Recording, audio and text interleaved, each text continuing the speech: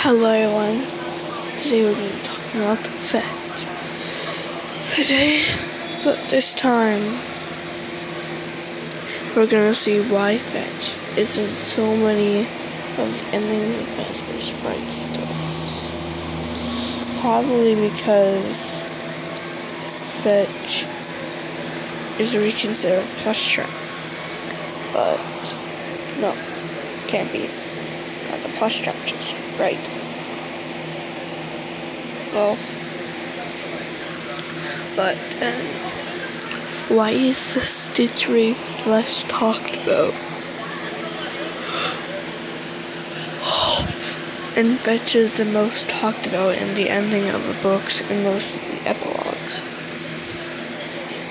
It's kind of weird if you ask me.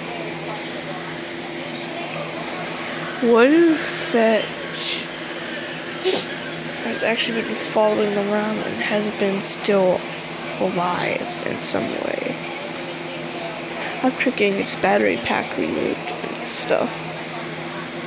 What if Fetch was still alive with that Agony and Remnant and following the two kids around?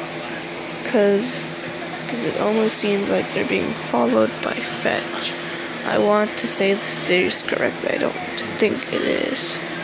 So I'm going to put this down one as a maybe.